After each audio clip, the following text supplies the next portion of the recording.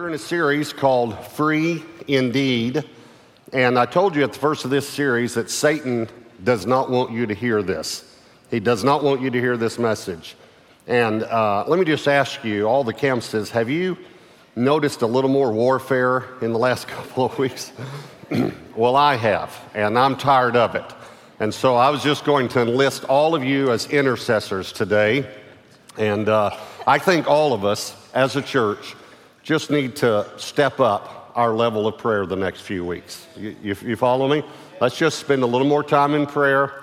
Let's just say boo in Jesus' name a little bit more to Satan. It really doesn't matter that much what you say to him as long as you use in Jesus' name. So let's just step up our level of prayer, all right? All right, the title of today's message is Permission Granted. Permission granted. And I want you to turn to two scriptures, obviously. Luke 22. We'll start there, Luke 22. And then put a marker at Job chapter 1. Job chapter 1. We will actually, these are the first two points. We're going to go through these scriptures. And I'm actually going to ask you to turn to the third scripture, to the third point. And we're going to go through a lot of scripture in this message. And I believe the scripture is going to so teach us what we need to hear. So the title of the message, again, is Permission Granted.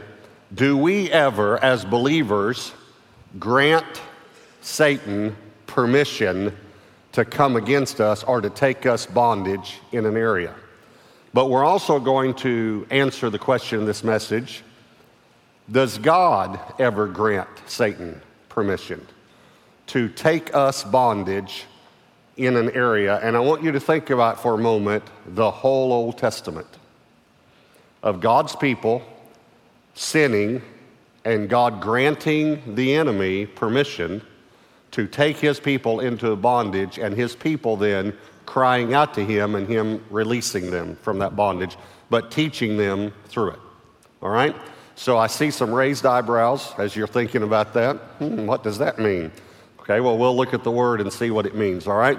We've talked about that Satan is a thief, and Jesus said he's always looking to come in some other way. Joel said he comes in through windows, or he comes in through an open door. I want to tell you, and we're going to deal with this one open door, but three definitions of it in this message. But the number one open door that I've seen believers, even mature believers, open a door to Satan in this area is the area of pride.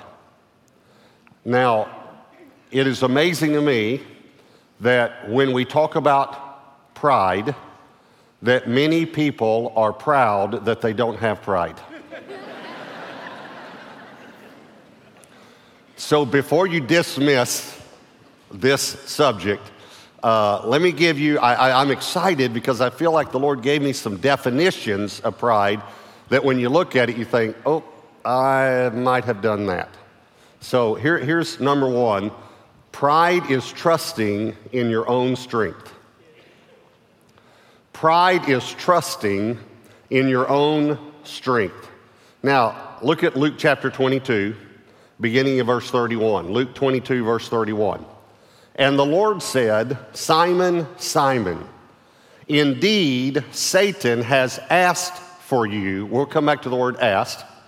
That he may sift you as wheat.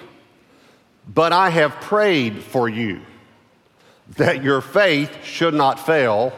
See, it sounds like when you go through the sifting.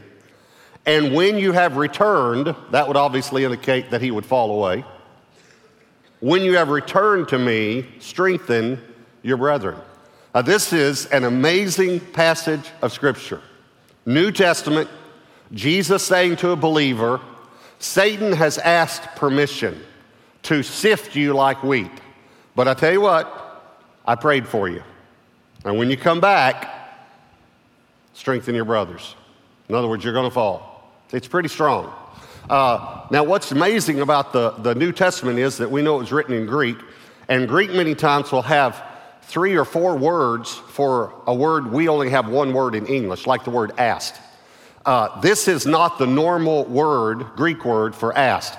This word has a strong implication that we need to understand. And I'm actually going to show you the Greek lexicon definition of this word asked. Here's what it says. It says, this word ask means to ask for something and to receive what one asked for. To ask for with success. To ask and receive. In other words, this could be translated, Satan asked and received permission to sift you like wheat. The New American Standard says it this way, Satan has demanded permission. In other words, he has a right. He has a right in your life. There's an open door in your life, Simon. And what would that open door be? I personally think it was that he trusted in his own strength. I personally think that he had pride. And the reason I think that is because of the conversation that takes place right before this. Now, Luke actually doesn't record what was said right before this, but Matthew, Mark, and John record it. And let me read it to you and see if you see any pride in Peter, all right?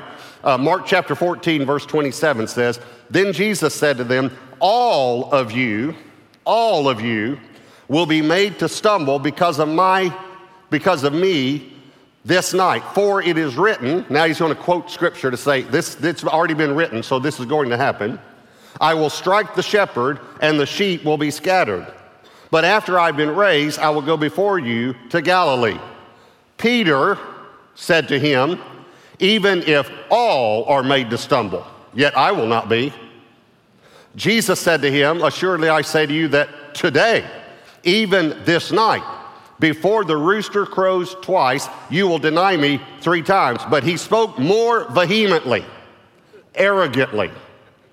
If I have to die with you, I will not deny you. Now, I think Jesus was trying to say to Peter, what part of all do you not understand? All of you will deny me. Not me. These weaklings might, Lord, but not me. So Jesus said, okay, let me just tell you, you're going to do it tonight 3 times. And he said, no, not me. Jesus is telling him. And then Jesus says, well listen, there's a scripture in the Old Testament that says that you will. And Peter says, no, the Bible's wrong. That's pride. Let me show you a little more pride. Matthew 16, verse 21. From that time, Jesus began to show to his disciples that he must go to Jerusalem and suffer many things from the elders and the chief priests and scribes and be killed and be raised the 3rd day. Then Peter took him aside and began to rebuke him. You have to be feeling pretty good about yourself to rebuke Jesus. Saying, far be it from you, Lord, this shall not happen to you. But he, watch this carefully in your Bible, turned to and said to Peter, get behind me, Satan. You are an offense to me, for you are not mindful of the things of God, but the things of men.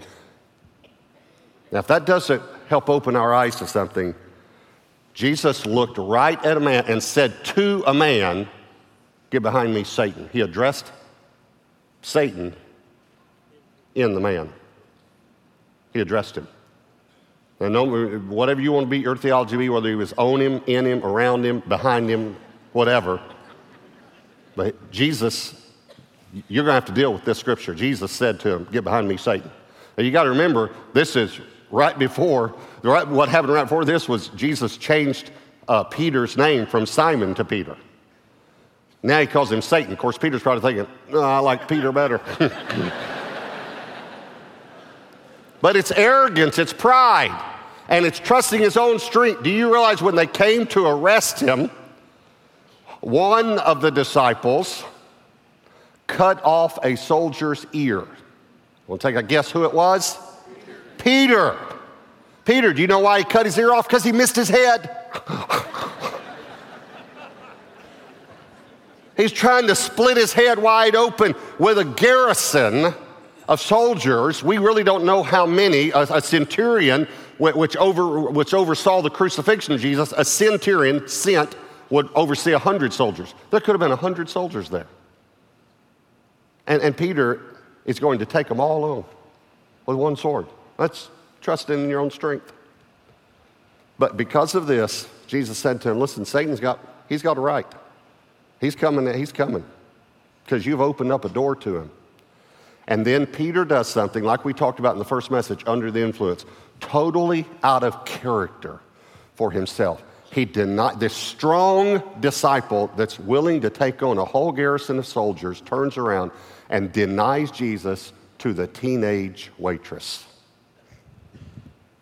And he even curses and swears. He starts using curse words, saying, I don't know him.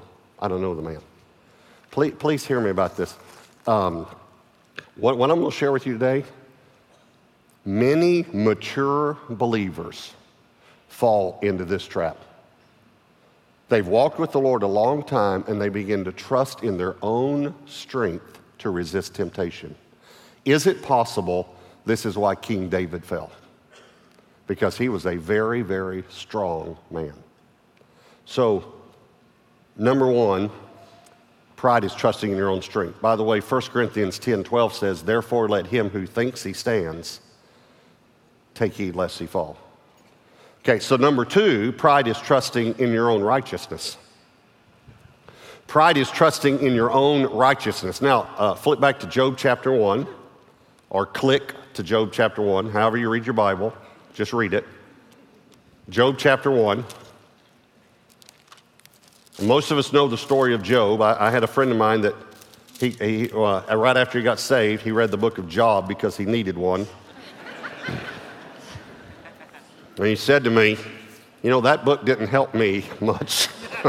I told him, I said, no, read John. Read John. Don't read Job. Read John. Okay. Pride is trusting in your own righteousness. Look at Job chapter 1, verse 6. Now there was a day when the sons of God came to present themselves before the Lord, and Satan also came among them. And the Lord said to Satan, from where do you come? So Satan answered the Lord and said, from going to and fro on the earth and from walking back and forth on it. This is like we said last week. He goes about like a roaring lion, seeking whom he may devour. Then the Lord said to Satan, have you considered my servant Job, that there is none like him on the earth, a blameless and an upright man, one who fears God and shuns evil? So Satan answered the Lord and said, well, does Job fear God for nothing? Have you not made a hedge around him, around his household, and around all that he has on every side? You have blessed the work of his hands, and his possessions have increased in the land. But now stretch out your hand and touch all that he has, and he will surely curse you to your face. And the Lord said to Satan, behold, all that he has is in your power. I would say that's granting permission. Only do not lay a hand on his person. So Satan went out from the presence of the Lord. That's a very difficult passage to understand. But it's really not that difficult when you read the rest of the book. For 32 chapters, 31, Job, he has three friends that show up to try to comfort him. You don't want these friends, by the way. But in essence, they do speak a lot of truth. They say to him over and over and over again, Job, are you sure there's not an open door in your life? Are you sure there's no cause that the enemy was able to use against you? And Job says, nope, nope, nope, nope. I have not done these things, and I have done these things. And he lists the things that he hasn't done, and he lists the things that he has done. And he says, no, no, no, no. In chapter 32, there's a young man named Elihu that's been sitting there the whole time listening. And I don't have time to read all of it, but in essence, this is what he says. He says, I've held it all I can hold it. He said, I didn't say anything because all you guys are old dudes, and I figured eventually you'd get the right answer. But none of you have figured it out, and so I'm going to tell you what the problem is here. And we'll pick it up at that. Job chapter 32, verse 1. So these three men ceased answering Job. Now watch, here's the answer to the whole book. Because he was righteous in his own eyes. Then the wrath of Elihu, the son of a hard word person, of something else, of the family of Ram, was aroused against Job. His wrath was aroused, now watch carefully again, because he justified himself rather than God. He justified himself rather than God. He goes on for several chapters. Chapter 33, verses 8 and 9. He says, surely you have spoken in my hearing, and I have heard the sound of your words. He said, I heard this come out of your mouth, saying, I am pure without transgression. I am innocent, and there is no iniquity in me. Okay, he would have had to be Jesus for that to be true. And then he concludes this, in part of his conclusion, he says in Job 36, verse 3, this is Elihu, the young man talking, I will ascribe righteousness to my Maker. Here's the sin. Here was the open door in Job's life. He was righteous because of what he did, not because of who he knew. His whole discourse is about what he did. I've done this, I've done this, I've done this, and I haven't done this, and I haven't done this, and I haven't done this. Hear me again. Mature believers fall prey to pride in this area. Because when we get saved, I want you to think about this. When we get saved, we know that our righteousness comes from God because we weren't righteous. And God came by his grace and saved us. But 10 years later, 20 years later, 30 years later, now we lead a group. Now we're a leader in the church. Now we don't do all those things, and we do these things, and we just begin to feel like we're righteous because of what we do. We are not righteous because of what we do. We're righteous by the blood of Jesus Christ, his Son alone. It's the only reason we're righteous. And when you begin to believe and trust in your own righteousness, that's pride. See, here's what Jesus said. Jesus said, well, it's kind of like the Pharisee. And he was in church praying, and a sinner came in, and this was his prayer. God, thank you that I'm not like others. Thank you, Lord. He compared himself. That's what Job does for 31 chapters. He says, compare me to anybody. Compare me to anybody, and you'll see I'm righteous. I'm righteous. Well, here's the only problem with that, is that God showed up. And God said, okay, you want to do some comparisons? You want to compare yourself? How about if you compare yourself to me? Watch what God said. Just a few things that God said to Job. See if you would have wanted to be in Job's shoes that day. Job 38, verse 1. Then the Lord answered Job out of the whirlwind and said, who is this who darkens counsel by words without knowledge? Let me put that in a simpler version for you, just paraphrase it. God said, what idiot is talking right now? Now prepare yourself like a man, and I will question you, and you shall answer me. Watch this. Watch what God says. Where were you when I laid the foundations of the earth? How would you like God to ask you that? Tell me if you have understanding. Who determined its measurements? And then listen to the sarcasm. Surely you know. Or who stretched the line upon it? To what were its foundations fastened? Who laid its cornerstone? Verse 12, have you commanded the morning since your days began and caused the dawn to know its place? One version says, have you ever told the sun when to come up? Verse 22, have you ever entered the treasury of snow? You know where I keep the snow? Have you seen the treasury of hell? Verse 24, here's a good one for God to ask you. By what way is light diffused? Verse 34, can you lift up your voice to the clouds that an abundance of water may cover you? Can you tell it when to rain? Because I can. Can you send out lightnings that they may go and say to you, here we are? One version says, does lightning come to your throne and ask where to strike? Verse 26, does the hawk fly by your wisdom and spread its wings toward the south? Does the eagle mount up at your command and make its nest on high? And then God ends it with this statement, Job chapter 40, verse 8. Would you condemn me that you may be justified? Can you imagine God asking that? Would you condemn me that you may be justified? And of course, Job repents. Please hear me.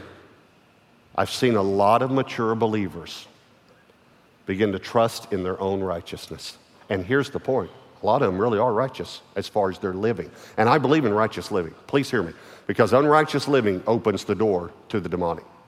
So I believe in living righteously. But living righteously doesn't make us righteous. Only the blood of Jesus does. I was talking to a man one time so steeped in pride and trying to get him. And he was telling me about all this trouble he was having in his life and all these things going wrong. And then he said to me, and I've always done the right thing. I've always done the right thing. And I just flinched when I heard it. I thought, no, you haven't always done the right thing. Nobody's always done the right thing. But what he was saying was, I'm righteous because I've done the right thing. So pride is trusting your own strength. Pride is trusting your own righteousness. Here's number 3. Pride is trusting in your own wisdom. Your own wisdom. You can figure it out. I'd really like you to turn back to this passage, and I'll just explain it a little bit, give you a little background as you're turning. 1 Kings chapter 22. Just go to the left, just a few books there. 1 Kings chapter 22. This will be one of the most amazing passages you ever see in your Bible, ever. This is talking about Ahab when he was king of Israel. Remember, Ahab married Jezebel.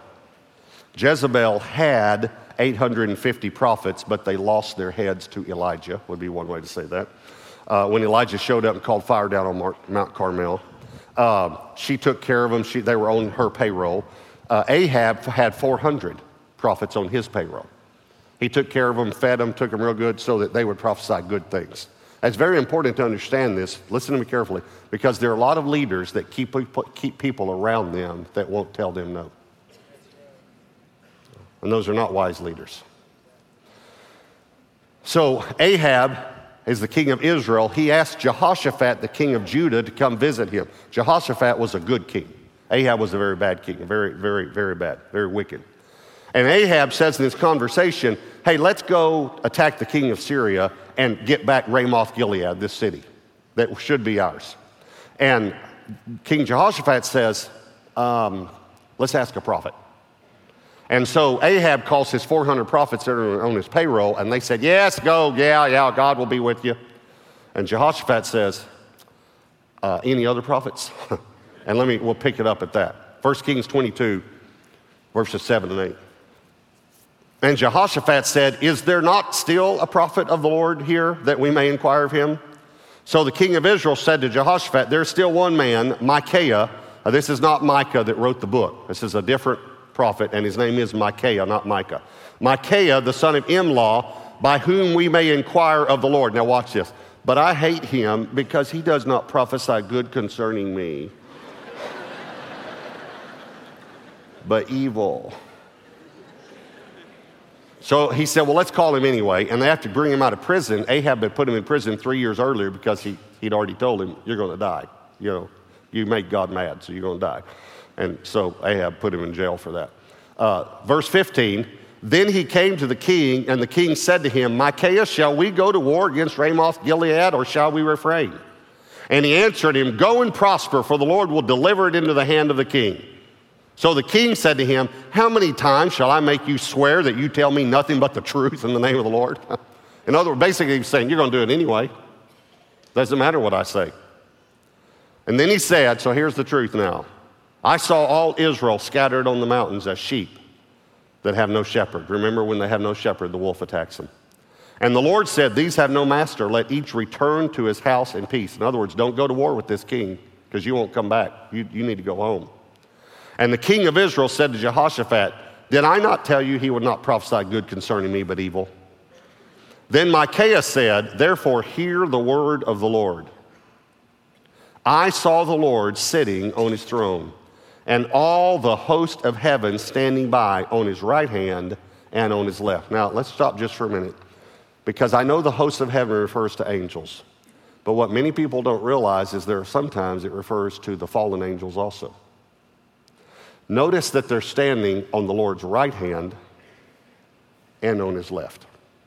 Remember, Jesus said when the Son of Man comes in his kingdom, he'll put sheep on his right and goats on his left. Notice the host of heaven now is on his right and on his left. Let me show you one more scripture about the host of heaven. Stay where you are, but let me read you another one so you understand that sometimes the host of heaven represents the fallen angels as well. 2 Kings 21, verse 1. Manasseh was 12 years old when he became king, and he reigned 55 years in Jerusalem. His mother's name was Hephzibah.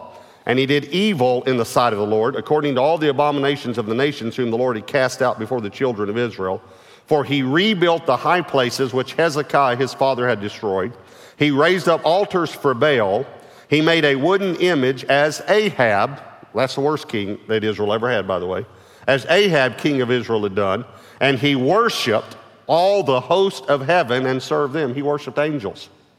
He also built altars in the house of the Lord, of which the Lord had said, in Jerusalem I will put my name. And he built altars for all the host of heaven in the two courts of the house of the Lord. Also, he made his son pass through the fire, practiced soothsaying, used witchcraft, and consulted spiritists and mediums. He worshiped demons. That's what he did. Okay, so remember, Micaiah said, I saw the Lord sitting on his throne, and the host of heaven was standing on his right and on his left. It's important to understand that there were some fallen angels there because of what you're about to see. Remember, we just read in Job where Satan was standing in front of the throne of God, and God gave him permission to go do something, all right? So watch verse 20 now. 1 Kings 22, verse 20. And the Lord said, who will persuade Ahab to go up that he may fall at Ramoth Gilead? So one spoke in this manner, another spoke in that manner. Then a spirit, wonder what kind of spirit this is, came forward and stood before the Lord and said, I will persuade him. Then the Lord said to him, in what way? So he said, I will go out and be a lying spirit in the mouth of all his prophets. That's not a good Holy Spirit, by the way. That's an evil spirit, a lying spirit. And the Lord said, you shall persuade him and also prevail. Now watch this. God's about to give orders to a demon. Go out and do so. Therefore, look, the Lord has put a lying spirit in the mouth of all these prophets of yours, and the Lord has declared disaster against you. Now, this is an amazing passage. Now, first, a couple of things I want you to understand. First of all, I want you to understand who's in control. There is not a battle between God and the devil. The devil is a created being. God is the creator. God is in charge. And God will use the enemy to fulfill his purposes sometimes. And God is completely and totally in charge of everything. And here you have the Lord sitting on his throne and a lying spirit talking to him and God giving him orders. Now, let me just clarify a few other things. I've had people say when I say, now, a Christian can be influenced by a demon. A demon can enter. We understand that. But here's what people say. Some people say to me, well, a demon couldn't enter me because God lives here. The Holy Spirit lives in me, and a demon can't live where God lives. Okay, well, we got a couple of problems with that theology. Because God is omnipresent. He lives everywhere. So if a demon can't live where God lives, a demon can't live. Don't make up theology. Okay, then we got another problem with that. Somebody say, well, I'm not talking about the omnipresence of God. I'm talking about the manifest presence of God. The manifest presence of God lives in me, and a demon can't live where the manifest presence of God lives. I would say that the throne is the manifest presence of God. And there was a demon standing right in front of his throne. And we read Job, and Satan was standing there, and God gave him orders. Here's what I'm trying to tell you. You need to understand, God's in control. And when you sin, you open a door to the enemy, and God may grant the enemy to come in and sift you like wheat. And I'm going to answer the question of why God would do that at the end of this message. I'll answer that question. But here was the problem. Ahab trusted in his own wisdom. Debbie and I were meeting with a couple one time, and they were going the wrong way. There was no doubt. There's no doubt. And we got in the car afterwards, and Debbie said to me, I thought you would say a little more than you did. And I said to her, he's not going to listen. He actually thinks he's smarter than I am. And he thinks he's smarter than most people. And she said, well, then what's going to happen? I said, God's going to send the enemy, and then hopefully he'll repent. That's what's going to happen. And that's exactly what happened. God sent the enemy, but he didn't repent. So you need to understand something. God's in control. And when you open a door because you trust in your own wisdom that you're smart enough and you don't listen to people who say, stop, stop, stop, you're in trouble. This wisdom, by the way, James 3 talks about it. James 3 verse 14 says, but if you have bitter envy and self-seeking in your hearts, do not boast and lie against the truth. Now watch carefully. This wisdom does not descend from above, but is earthly, sensual, demonic. Let me put it to you another way. There's a demon talking to you, and you think it's God because you trust in your own wisdom and not in the Lord. No one can correct you. You're smarter than everybody else. When you're smarter than everyone else, you have pride. When you have pride, you have an open door. When you have an open door, the wolf's coming in. There's no doubt about it. So, would God ever grant permission for Satan to attack a believer? Absolutely. We just saw it with Peter. He said Satan asked. and he was given permission. He asked for Job, and then you've got Ahab. But hear me very carefully. Why would God do that? Listen to me very carefully. It's always for your good. Would a parent ever spank a child? Sure, for his good, because you don't want him going the wrong way. I'm going to show you a scripture that will tell you why God would do this, and it is probably the most misquoted scripture in the Bible. 99 out of 100 times that I hear this scripture quoted, it is misquoted, and it's important to quote it correctly. Here's the scripture, Proverbs 16:18. Pride goes before destruction, and a haughty spirit before a fall. Okay, how is this scripture normally quoted? You know, the Bible says pride goes before a fall. Pride goes before a fall. The Bible says pride goes before a fall. No, didn't say that. It said a haughty spirit goes before a fall. It said pride goes before destruction. So when you have pride in your life, what's going to happen? You're going to be destroyed. So what does God do? In His grace, He sends the enemy so that you go into bondage, so that in that bondage you cry out and say, God, set me free. Amen. And God sets you free if you cry out to Him. But if you continue in your pride, you'll be destroyed. It's like pushing someone out of the way of an oncoming bus. They're going to fall down on the pavement, they're going to get scratched up, may even break a bone, but they didn't get killed. It's exactly what God would do. God would say, I don't want you to be destroyed. Think about this. Peter and Job had Satan come against them, but they repented. Peter became one of the preeminent apostles in the New Testament church. Job had everything Satan stole restored by twice as much. But Ahab didn't repent. God sent Micaiah, a prophet, to say to him, you're going to fall. There's a lying spirit. They're lying to you. You're going to fall. Ahab could have said, I'll repent. By the way, Ahab repented and got on something else, and God extended his life 3 years. But you know what he did? He didn't repent. Instead, he went into battle. But here's what he did. He thought he could outsmart God. He didn't put his kingly garments on. As a matter of fact, he told Jehoshaphat to wear his garments, his kingly garments, thinking they'll kill Jehoshaphat. I'll be the ruler of all then, and I'll still make it. And he put on normal armor and pretended to be a regular soldier, but stayed in the very back of the battle, where the battle wasn't very hot. They chased Jehoshaphat thinking it was the king of Israel. And here's what it says. When they found out that it wasn't the king of Israel, they quit chasing him. Jehoshaphat, by the way, got away. But watch this scripture. 1 Kings 22, verse 34. Now a certain man drew a bow at random and struck the king of Israel between the joints of his armor. And Ahab died. But God warned him. He told him, if you go, you're going to die. And a certain man draws a bow at random, shoots an arrow, and God guides that arrow to where it hits him right in the joint of his armor and kills him. But in God's grace, He told him, that's going to happen if you don't listen to me. But let me say this.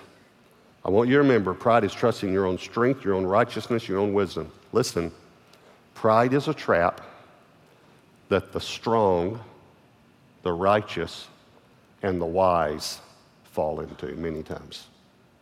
Let me say it again. Pride is a trap that the strong, the righteous, and the wise can fall into. If you don't trust in the Lord's strength, the Lord's righteousness, and the Lord's wisdom. I want you to bow your heads and close your eyes.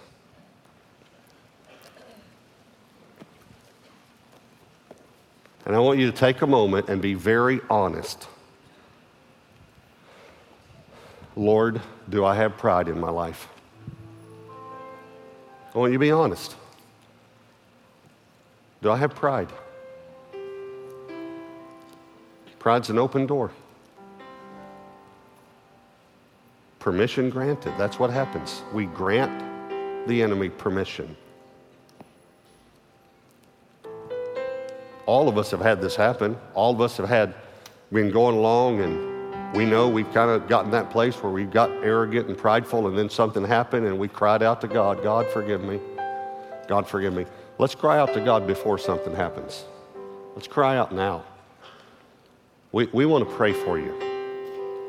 At the end of every service, at every campus, we have one more worship song. We ask that no one leave during this time because people are being ministered to. We understand if you have an emergency, a plane to catch, a child is sick, something like that, but if you don't have an emergency, please take the extra minutes to either come and be prayed for or to worship during this time so that we create an atmosphere for those that we are praying for so they can be ministered to. But if you need prayer in any area, and I really want to extend the invitation today to some of you who've never come to the altar for prayer. You know, simply coming to the altar might be an expression of you humbling yourself to God. And so many times we feel righteous enough, strong enough, wise enough, we can work through this by ourselves. But by simply asking someone else to pray for us is an expression of our humbling ourselves before God.